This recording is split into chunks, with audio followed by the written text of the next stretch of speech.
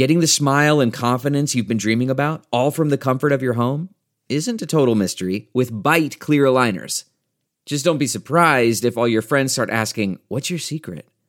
Begin by ordering your at-home impression kit today for only $14.95.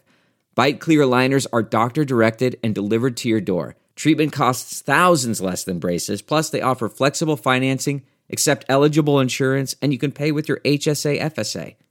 Get 80% off your impression kit when you use code WONDERY at Byte.com. That's BYTE.com. Start your confidence journey today with Byte. New from Pure Hoops Media. 30 questions in 30 days leading up to opening night. After a wild summer, it's time to toss the chalk in the air and fire up your favorite lineup music and pyrotechnics. But don't try this at home. Here's Eric Newman. Last season, the Denver Nuggets increased their win total for the fourth season in a row, finishing 54-28, just 3 games behind the conference-leading Warriors. They were led by the young core of center Nikola Jokic, point guard Jamal Murray, and shooting guard Gary Harris. The Joker averaged more than 20 points, 10 rebounds, and 7 assists, made the All-Star team, and finished 4th in the MVP voting. Murray's numbers at the lead guard were solid, with 18 points, just over 4 boards, and nearly 5 assists. Barring injury, Coach Mike Malone seems set at those 2 key positions on the floor. Which brings us to the X factors for the Nuggets. Gary Harris had an injury-plagued season, which was limited to 57 games. His minutes played were the lowest since his rookie season, and his scoring numbers were his fewest since his second year.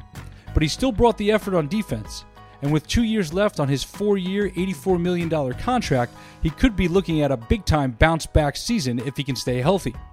Health is also an issue for Denver's other X factor, Michael Porter Jr. Porter barely played during his time at University of Missouri, but Denver still drafted him with the 14th pick in the first round of the 2018 draft based on his potential. He didn't play at all in Denver last season, so he's technically still a rookie, much like Ben Simmons was when he won Rookie of the Year 2 seasons ago. Porter's upside is impressive as he has a great skill set for a 6'10 athletic big. If not for injuries in college, he would have likely been a top 5 draft pick. Once healthy and adjusted to the NBA game, look for this second-year rookie who averaged 36, 13, and 5 as a high school senior to provide front-court help and versatility for a Nuggets team that has championship aspirations in what promises to be a wild, wild Western Conference. 30 Questions is a production of Pure Hoops Media.